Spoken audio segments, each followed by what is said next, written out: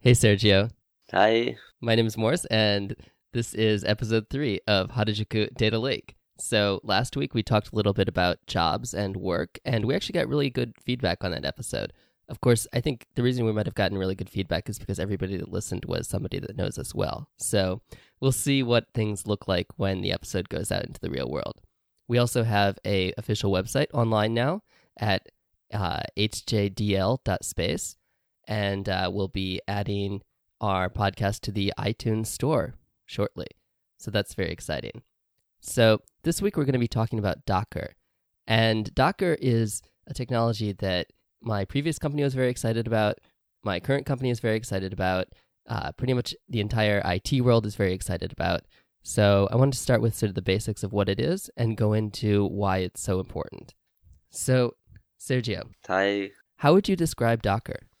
Well, first of all, I will say that my previous companies, they were also very excited about this.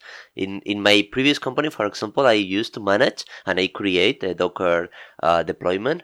And I remember one of the even previous companies, they used Docker for making a huge deploy of applications online. So the truth is that I think we have both of us a little bit of experience, no, with this. Well, a tiny bit of experience. I mean, my most direct experience before I came to my current company was that was running WordPress for a little more than a year with Docker. And actually, I'll use that as sort of a jumping in for what Docker is. So what I was doing there is, so WordPress is this blogging application that it's been around forever. It powers something like a third of the internet, but it's also widely known to have fairly frequent security vulnerabilities. So it's a piece of software. It's written in PHP, and it absolutely requires running on MySQL. It can't be run on other databases. And so I was a little bit, I wanted to start a blog, and I wanted to start off with WordPress as sort of the easiest option, but I was also a little bit scared about actually installing WordPress on the VM that I was running my server on. So what I ended up doing was I had one Docker container running WordPress. I had one Docker container running the MySQL server, and then I put Nginx as a reverse proxy in front of the WordPress container. But I actually I didn't bother putting Nginx in a container because I trusted it a lot, and I was kind of tired of setting up Docker containers at that point. So, Are we running right now our web page with Docker? No, we're not. The Harajuku Data Lake webpage is actually it's a static site built with Hugo, and it's just uploaded to Amazon S3. So if we actually do get incredibly popular, I'm going to have to rethink our hosting options because that might be kind of expensive. But going back to my blog, what ended up happening was, I was running. I had these two Docker containers running set up with Docker Compose on this little Linux virtual machine on Sakura Internet. And what would happen is every few weeks, every few days, every few weeks, the WordPress process running in Docker would stop. And so the WordPress container would stop, and then the site would go down. And so I would log back in, and I would manually restart the Docker process, and it was kind of embarrassing because I think the uptime for that website over the previous year was something like, I don't know, like 75%. It was not like 5 nines at all. And I think and the reason that the containers were not getting automatically restarted was because given the specific version of CentOS that I had and the specific version of Docker that I was running, there wasn't a really good, simple way to have containers restarted automatically. Yeah, I can tell you that at least right now and in previous versions, maybe after 0.7, you have a flag in Docker Compose that you can say always restart or restart.always. So you can do this that happen to you automatically. Absolutely. Yeah. And I remember that flag, and I remember that flag was not working. And I remember that it had something to do with something and something. But I think it also speaks to the state of how far Docker has come in the past few years. Sure. I think, just a year ago or just 2 years ago, Docker was a much less mature project, and it's really advanced really, really quickly. So, Sergio, let's go back to like, what is Docker? Okay. I think that at the end, Docker is a container tool. So this let's say product platform. Well, it was let's start right. This was a platform, okay, a open source project, and the name of this project is Docker with the lowercase. But then a company, they register Docker with the uppercase. So right now, this is a company that is called Docker that is using the open source project that is Docker. So that's a amazing marketing thing. Yeah. They did very well. That's why it's so popular, Docker. But it's because they are using an open source project, and this open source project at the end, if I remember correctly, this is a branch of another project that is LXC that they were using in Google. So yeah, this Docker is just a container. Okay, it's a container. That means that you can create same image, okay, with some files, and you can reproduce them very easily. Yeah, in the technical side, simple is that's the idea. In the marketing side, as I said, well, that's amazing what they prepared, and later, in yeah. Okay, so we touched briefly on containerization there, and I think, going back to what I was doing with the blog, is that I had this virtual machine that's running on a host, and the virtual machine is being run by a hypervisor. So at Sakura Internet, they have some system, and it might be KVM or some other hypervisor system that lets a bunch of different customers run their own virtual machines. And each of those virtual machines will have their own kernel. And then within that one virtual machine that was, my virtual machine that I'm paying like $6 a month for, I can run multiple containers that all use the same kernel. And there's so Docker is running, is making it easier to run containers within that virtual machine. And Yes. those containers share the same kernel as the virtual machine. Exactly. After one version of kernel, they introduced the ability of namespace. That what is happening is he's copying in the memory the same kernel that you are using, and this is isolated to the others. That's why it's faster than the virtualization, because you don't need to have another layer, but you are reusing the same memory. Okay, but then you need a specific kernel, and this is not happening. Well, they are simulating, but this is not happening in Mac or Windows, and that's why in a kernel, a Unix kernel, this is possible, and that's why the projects start only with Linux, Unix environment systems. Yeah. Right. Yeah. I mean, Docker is really dependent on Linux containers. So when you're running Docker on Mac or Docker on Windows, you're running a virtual machine, or you're running your own hypervisor, which on Mac might be like VirtualBox, and then within VirtualBox, you're running Docker containers. So That's right. And I think there is some complexity there, which is something that a lot of people run into when they first set up Docker, because it's like, okay, I've got this Mac, I want to run containers on it, but then there's this kind of extra layer of VirtualBox, and there's a little bit of setup that has to be done there. Mm-hmm. Yeah. I think that the problem is, well, not the problem, but one of the weak points is that you need the kind of daemon to be running in your machine, no? So when you are starting deploying several machines, not only in your machine, you need to start first in that machine running Docker. And then this Docker is going to run the containers that you are using. So that's a point, no? That in the virtualization you also have, or even worse. Okay. So we've talked a little bit about what Docker is. So what can you do with Docker? Well, for example, in my previous company, we use a lot Docker for having like a kind of README about the commands that you needed to start all the process. For the deployment, Docker was a very initial version, so there were not as many options as right now, and we use Bash for deploying.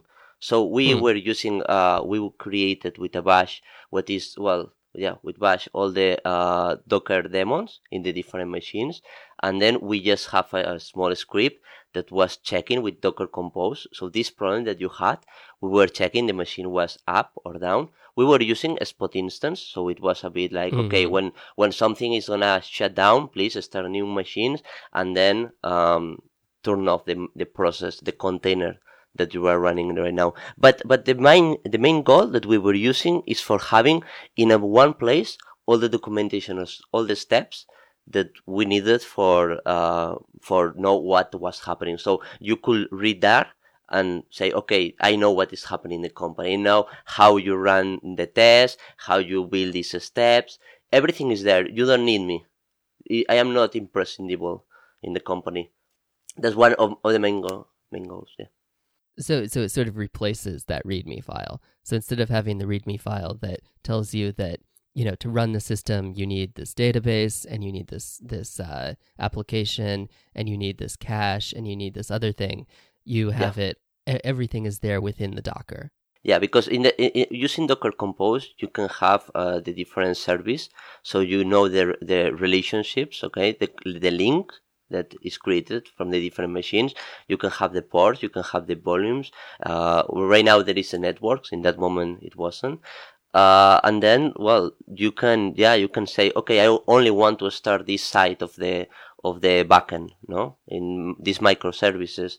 You have all the logs. Everybody in the company was able to reproduce the same environment. It's not about, it's not working. No, it's working everywhere with the same steps. You can, for example, frozen all the versioning. So you are using a version of this app, so you know that everybody is going to use exactly the same version. There is not going to happen that, okay, I'm running something and it doesn't work in my computer and I go to other place and it works. This doesn't happen. You only have to Docker Compose. But I have to say that because the company was a small size, we didn't deploy massively. We didn't use, for example, Swarm. Swarm is a tool that is when you have just machines and you just want to deploy in all of them in a very random way containers. And this means that if one machine goes down, this guy, Swarm client server, he's going to care about moving all the containers from one place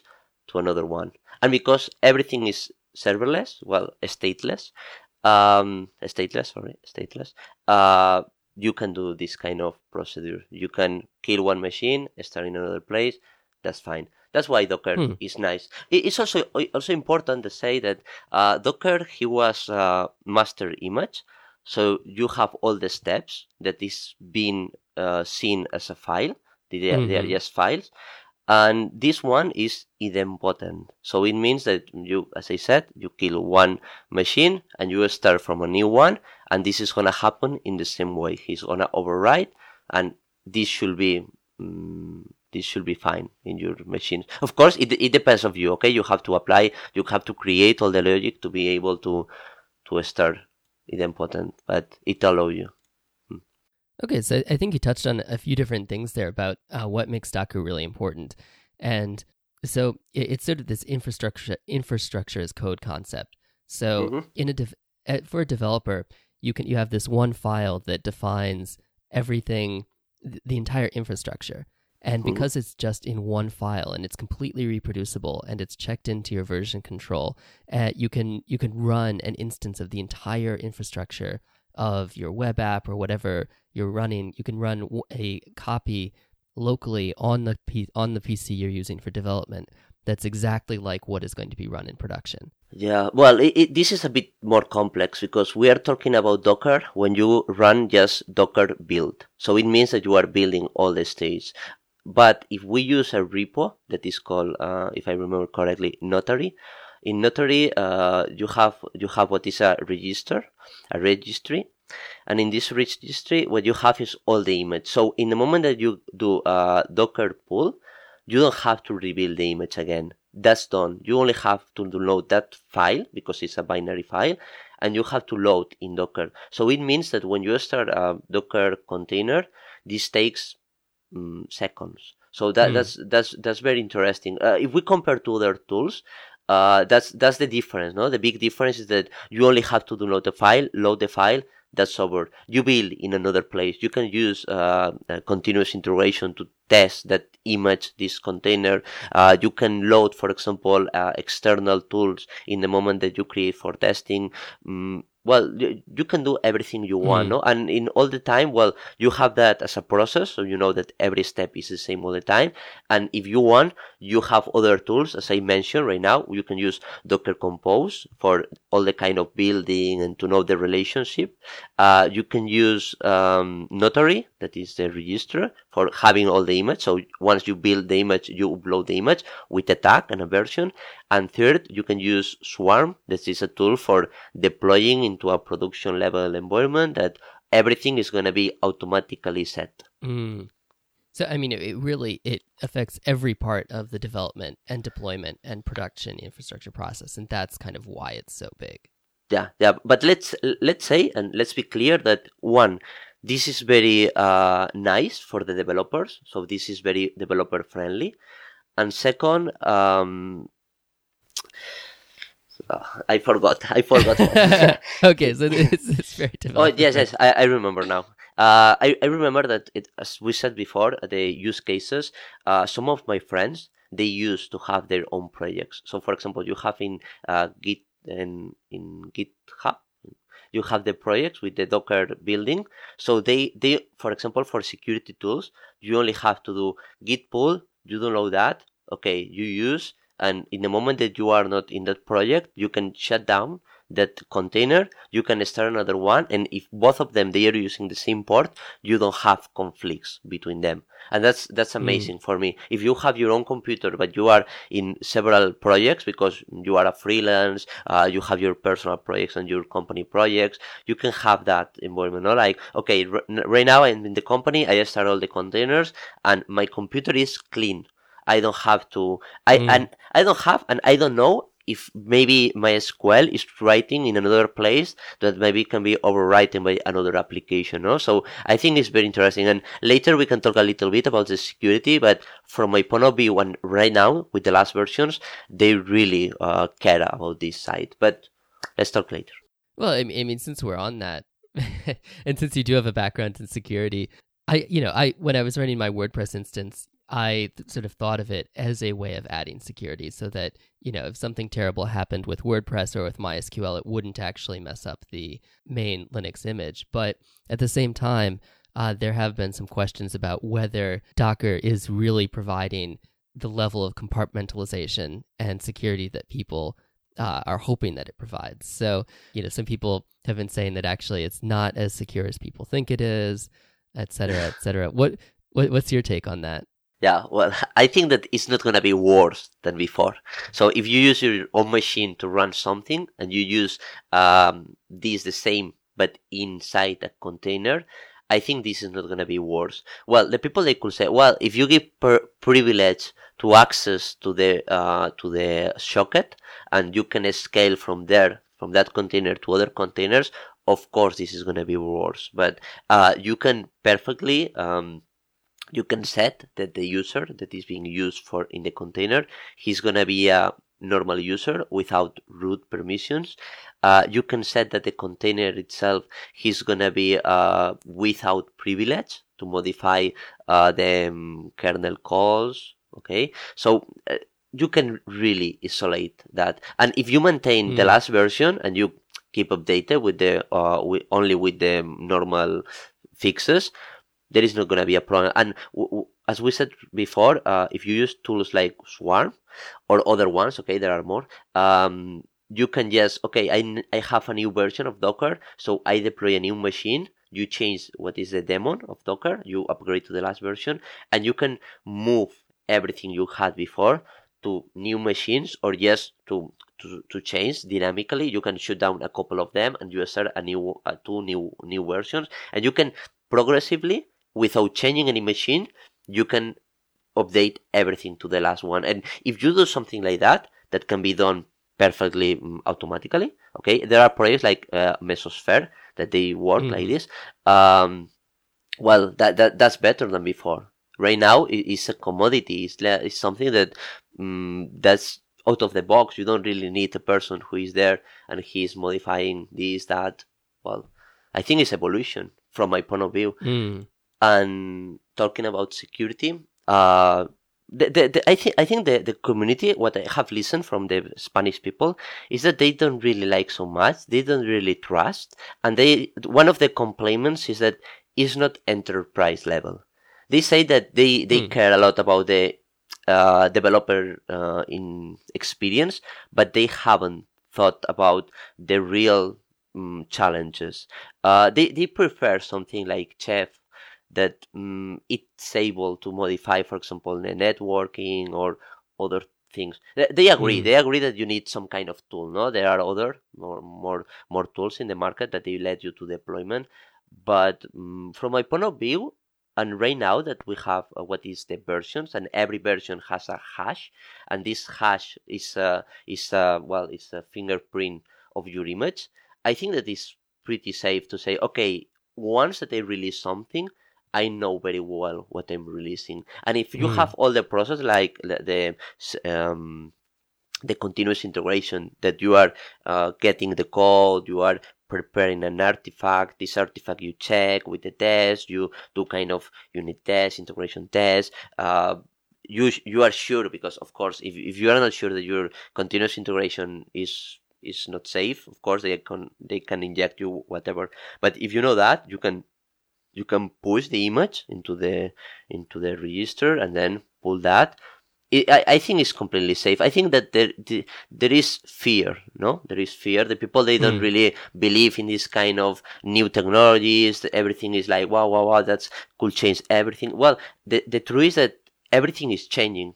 Right now, from this project appear, the kernel of Linux, the new versions, they have been modified to be more friendly. Mac has been developing the new file system for making it faster, more performance. They are doing, in every version, they are doing improvements in this side. So I think that the world of the computers is changing itself, moving in the direction that these big, huge companies, because these companies has a lot of money, they got huge investments, they are tending, no? So these guys, they are talking and say, hey, please, can you modify this? Or, well, they are the same guys that they are really making a patch to the kernel to be more friendly. But yeah, everything is changing. And the security, they, for example, they, maybe 1 year ago, they hired a couple guys that they came from amazing companies. I don't remember the names, but they came from amazing companies, and they have been the headers of the security. And you can trust in that guys. They really explain everything, how they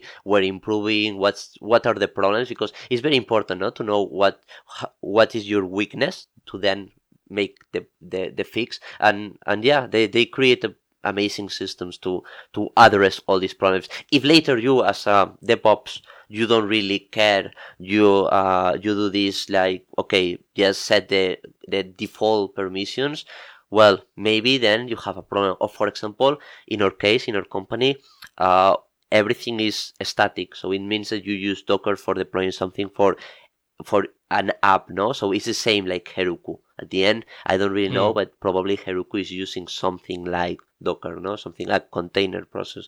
But if you do something dynamically,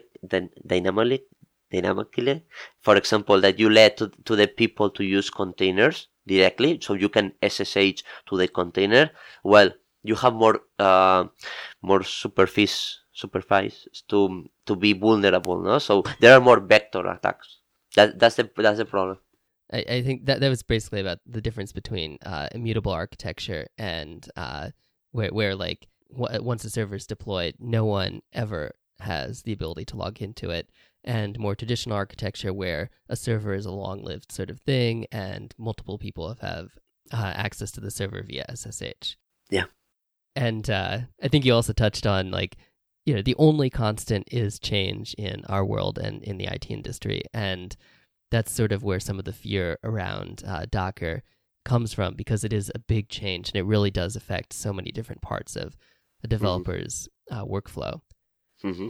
I want to go back to, I think one of the things that you have a lot to add on is the entire deployment process of a modern application. So, where it starts with a developer working on a PC or something, the code is in GitHub.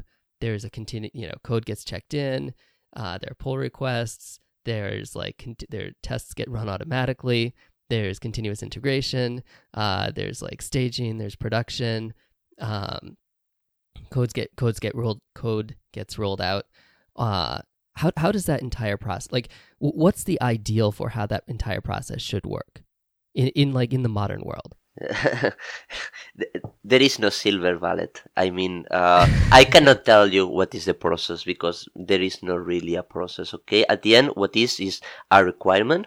So you have to understand the requirements to your company, and then from these requirements, you have to create the process depending of that. So I cannot tell you, first you have to do this. No, maybe you need 3 stages of test. Maybe you want to have a stress test, or maybe you don't have because the business level is we need to release it right now, so don't invest time in the site. So I cannot tell you what's the unique process. The guys of GitLab that we talk about them, I think these guys, they know very well the process they define in an image, that it was from the idea to the feedback, when you already finish a product and you want to improve that project. So I cannot really define that. I can tell you what we have, what I have previously. I have seen several patterns. You can research about big companies, and we can talk one day about big companies, how they have the design. But at the end, I think what is important is to know these kind of tools or stages. So you can use Docker, you can use, as we're going to talk another day, serverless, or you can use directly one machine. You can use Ruby and Rails. You can use Python with the Django. You can use PHP.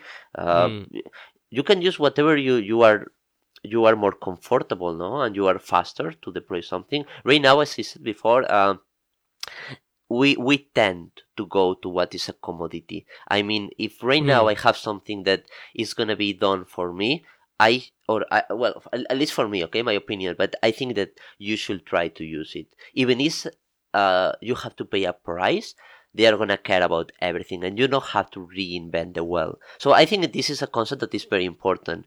And Docker, in this case, he gives you a lot of kind of customization. So with Docker, you can make everything as you want, completely unique. And Docker is going to let you a lot. Well, it's going to give you a lot of opportunities when you are doing this continuous integration, when you want to use tests, when you want.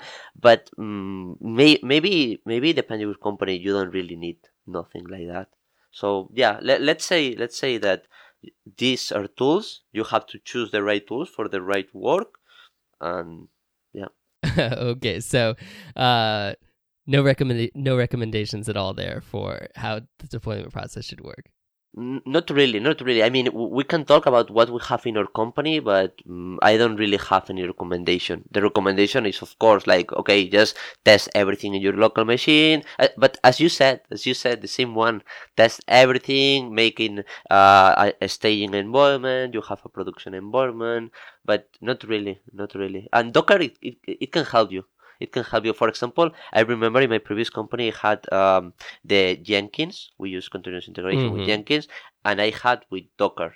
So I had 3 Docker instances up. So they were running all the same time. Well, the truth is that there were a master instance, and this master instance was calling to another where they were the slaves, and these slaves, they were containers. So you run something in the container, so it's isolated, and you have the result, and you continue the process. But for example, in another company, I remember we created artifacts, and these artifacts, they had a tag, and this artifact is because the company was had more how can I say, more projects, and in one single project was the composition of several projects. So if you create an artifact, it means that it's you get together several of them to create another project. But for example, right now we are using only, each project is independently to the others. We deploy each one differently. We don't create one kind of version that you release For example, if you have a client and you have enterprise, or let's say, for example, RubyMine, right? RubyMine is Right. an ID for develop. So these guys, they are not releasing every day. They are testing all the time. Okay, so that's the difference between continuous integration and continuous delivery. But right now we are using continuous integration. That means that we are testing and we have one version that we know that it's working. But continuous delivery means that every time you are deploying all the versions, they are deployed. Okay, so right now we can say, okay, this version we don't want to deploy. And that's why we have a last step that is a manual step. I have to go there and I have to click, okay, please deploy. With continuous delivery, it means that if the process, they inject something, there is a kind of backdoor, whatever, and they want to do something, they're gonna do. It's the same. You can be affected in both things. But at the end, as I said, this is just a tool. You have to choose wisely. Depends your requirements. That's the most important, the business requirements. And yeah, that's it. Docker is going to help you. Docker is going to help you to make it more automatic. Docker is going to help you, for example, if you want to use tools like Circle CI. I think that they are preparing something, or they have something with Docker, so you can just send the container and send the instructions, and they're gonna test that. So I think it is something for go a commodity way. That's it. Yeah. Okay. Well, I do want to return to like different architectures for deployment and continuous integration and continuous delivery in another episode. But yeah, sure. I think it's closely related to Docker because Docker helps a lot. It makes it a lot easier. Anyway, so I think that we've talked a lot about Docker. Is there anything else that you wanted to say about Docker? Yeah. There is something right now you said about the deployment, everything. We are talking about Docker, and maybe we are relating to the deployment, but there is one company. It's called HashiCorp that they prepared everything like a bit like GitLab probably. I don't really know. I don't know the details, but I can tell you that HashiCorp, if you want to really know about DevOps, you need to know their products. Okay, what they have, they release all of them in open source version, and then they have the premium version. No, they even host that for you, all of the stuff. But they have different tools that each one has a purpose, and well, that's completely amazing. What they prepare is completely amazing. Yeah. Yeah, I'm actually just on their website right now, and one of their top level pages is called DevOps Defined. Yeah. And I think that's probably something we should talk about in a future show. Yeah, if you are on the page, you can see the different stages. No, monitor, deploy, secure, provision, package, test, build. That's not in order. Defined, but delivered. Yeah. Yeah. But I think that you can use Docker with that, guys. But they are gonna give you all the environment for you. It's amazing. Cool. All right. Well, thanks for. I think we're done with Docker. Sure. Let's go. All right. Talk to you next week, Sergio. Oh, that's it. That's it. I thought we were going to talk something else. No, I think I want to. Let's record serverless next week. Okay. I need to like do more research about serverless before we can record an episode about serverless. No, but I was talking about Docker, for example, about Rocket, how, for example, I don't know. Okay. I think, yeah, maybe that's all. But I was thinking about, or for example, the evolution of Docker, how it has been in the last years, no? Because at the end, as a lot of products, they start very they were gonna eat the market, no? And they start with one version. Everybody was more innovate. We start, because I also start using Docker in a very early moment. And after the time, they really changed a lot of things, no? A lot of breaking change. I remember that in some versions, 0.4, 0.5, this one not even working. But even working, I remember that I was deploying, I had a very old version because, well, it was the networking. Sometimes the packets, they were dropped. Maybe the problem was similar to what you had in the blog, but well, that was terrible, no? And right now I have used again, and well, in Mac the experience was not so good because they had some problems, but you have tools, so it means that the community is huge. For example, I have here some numbers. we are seeing that the project of Docker, okay, has like 40,000 of stars, and the Wow. project of Rocket, of that is the Coreos, is another kind of containers that they say it's more compostable, secure, built on standards. Okay, it has like 6,000. Okay, so the numbers is like 5 times, no, more than 5 times. So 6, 7. So I think that is very very interesting, no? How early company they start with something. It's like everybody is like wow wow wow, this is gonna be huge, no? But in all the way that they are improving the product, well, they had so many people like me that we got deceived, no? By the like, oh man, this is not working, and I had to spend so many hours. And as I said, I want a commodity. I want something that is gonna improve me a lot. For example, I want a repo where I have all my projects. I can build them. I can change them. I can use another project that someone did. For example, previously, all the time, when you wanted to do a MySQL instance, well, you had to go, you had to download the package, you had to install, you have to configure. Right now is Docker pull MySQL, and you select the version, and that's all.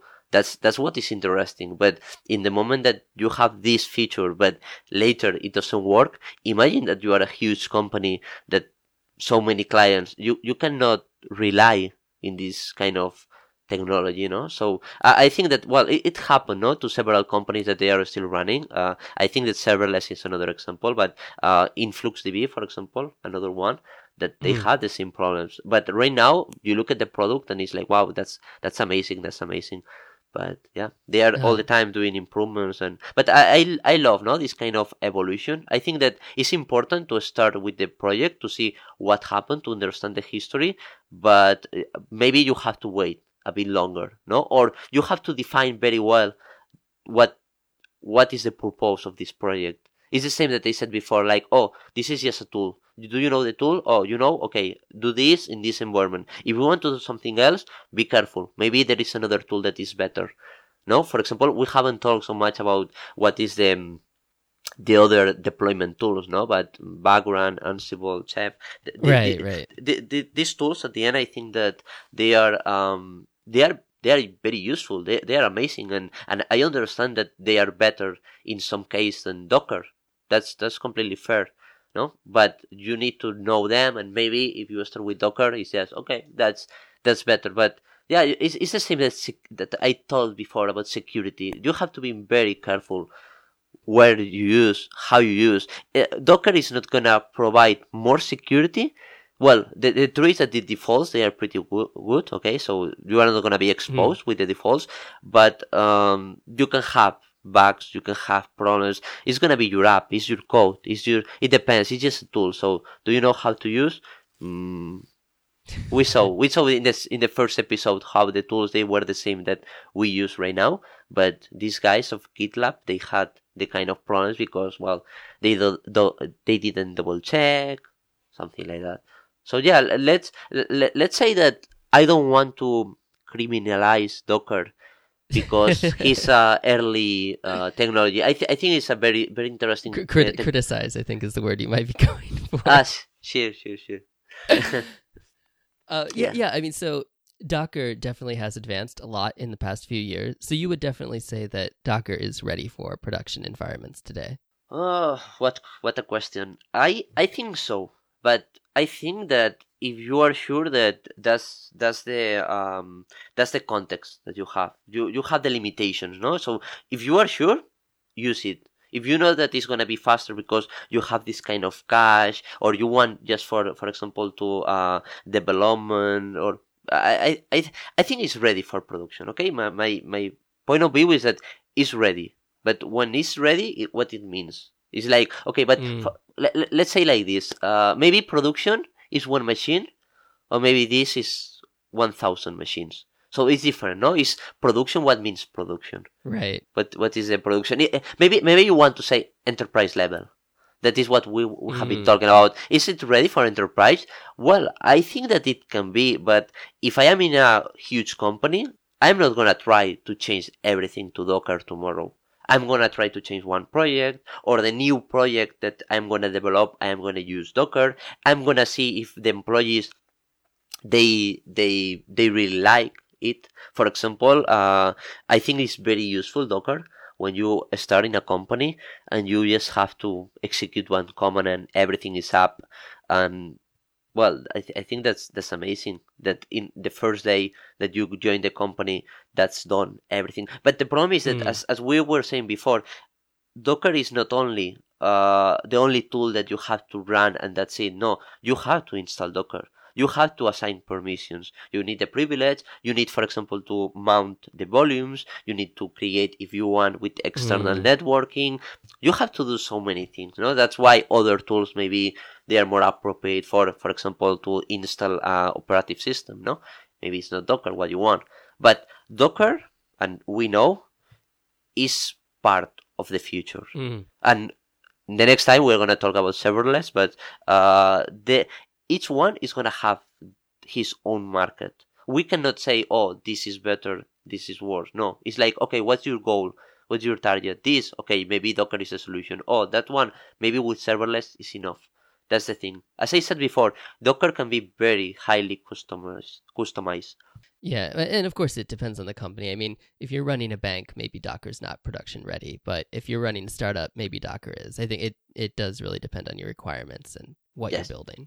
Yeah. If you have everything in COBOL, maybe you cannot even support the last kernel. Yeah, sure. Yeah, that's it. Just use your head, no? Think about twice. So what about Docker competitors like Rocket? Tools that do very, very, or LXC, or tools that do very, very similar things, but in slightly different ways. Yeah, well, I don't know so much, but I can tell you as before that HashiCorp, I have listened that some big companies they were using. It's amazing. I think that other tools, for example, they can even deploy what is Docker. So we can use other tools for finish using Docker.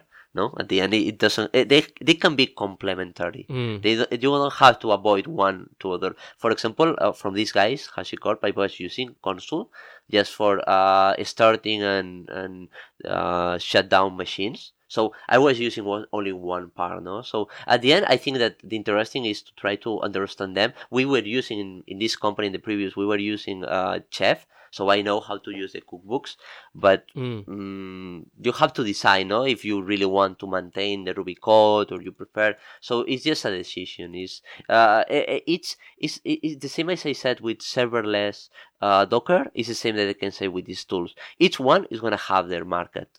Each one has a purpose, and maybe sometimes and that's the problem. If you decide to use one tool for everything and not everything fits, or you use a tool that is the wrong thing because another employee or the chef leader or the CTO, he wants to use this tool, no? So, and it depends. For example, Chef, he uses Ruby.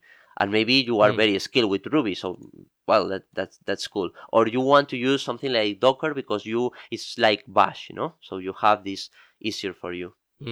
So yeah, I think it depends. It's nice to know the tools and to say, okay, I can use that. For example, Mesosphere is amazing for deploy Docker. It's amazing. It's a tool that is amazing. But maybe you want to use, because you have everything with AWS, you want to use ECS, that is a service that they have, like the Swarm. It's using Swarm. The truth is that it's using Swarm.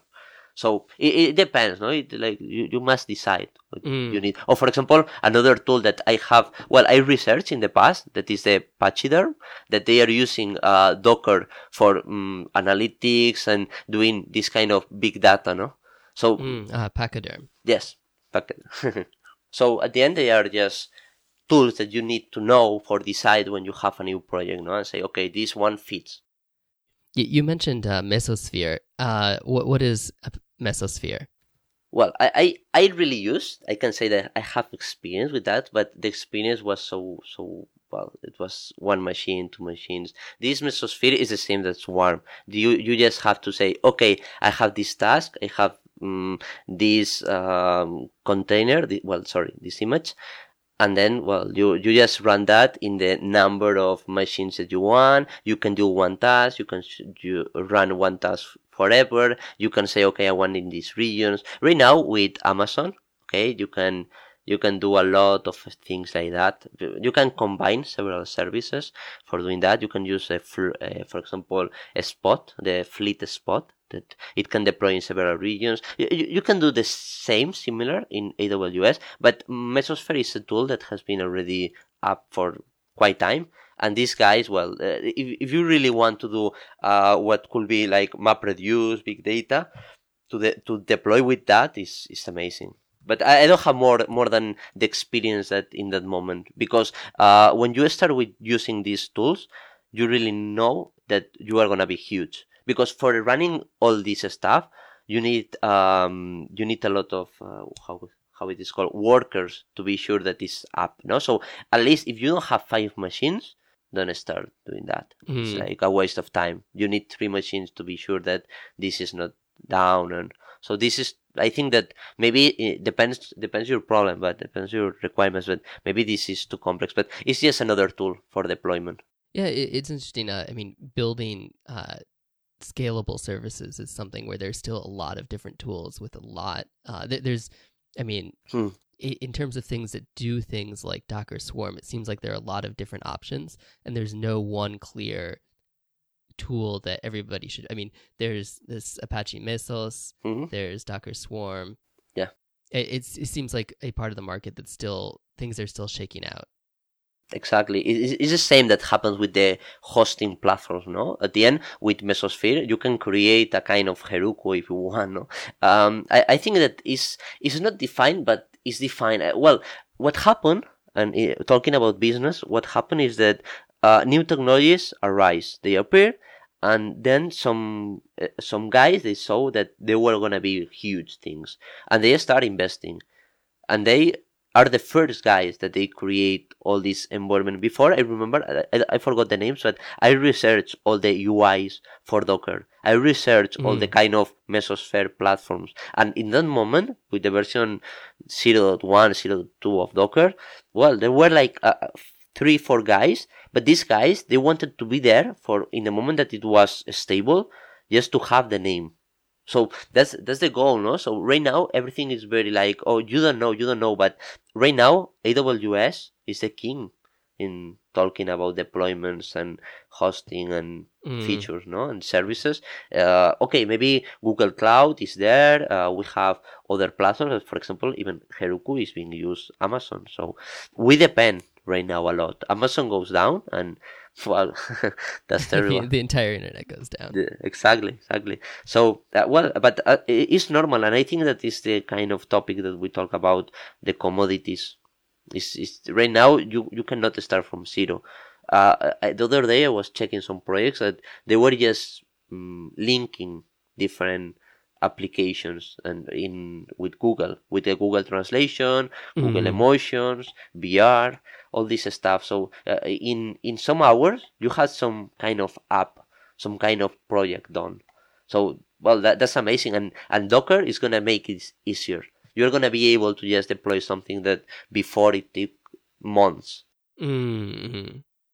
Yeah. So we are in the right direction, okay? But we have to suffer. We have to suffer quite a bit to arrive there.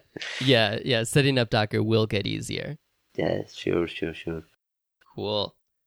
I think that's a wrap. Yeah, sure. Now it's done. Now it's done. All right. Well, we'll talk to you next week, and I think we're going to be talking about serverless next. So like and subscribe. Thank you. Bye-bye.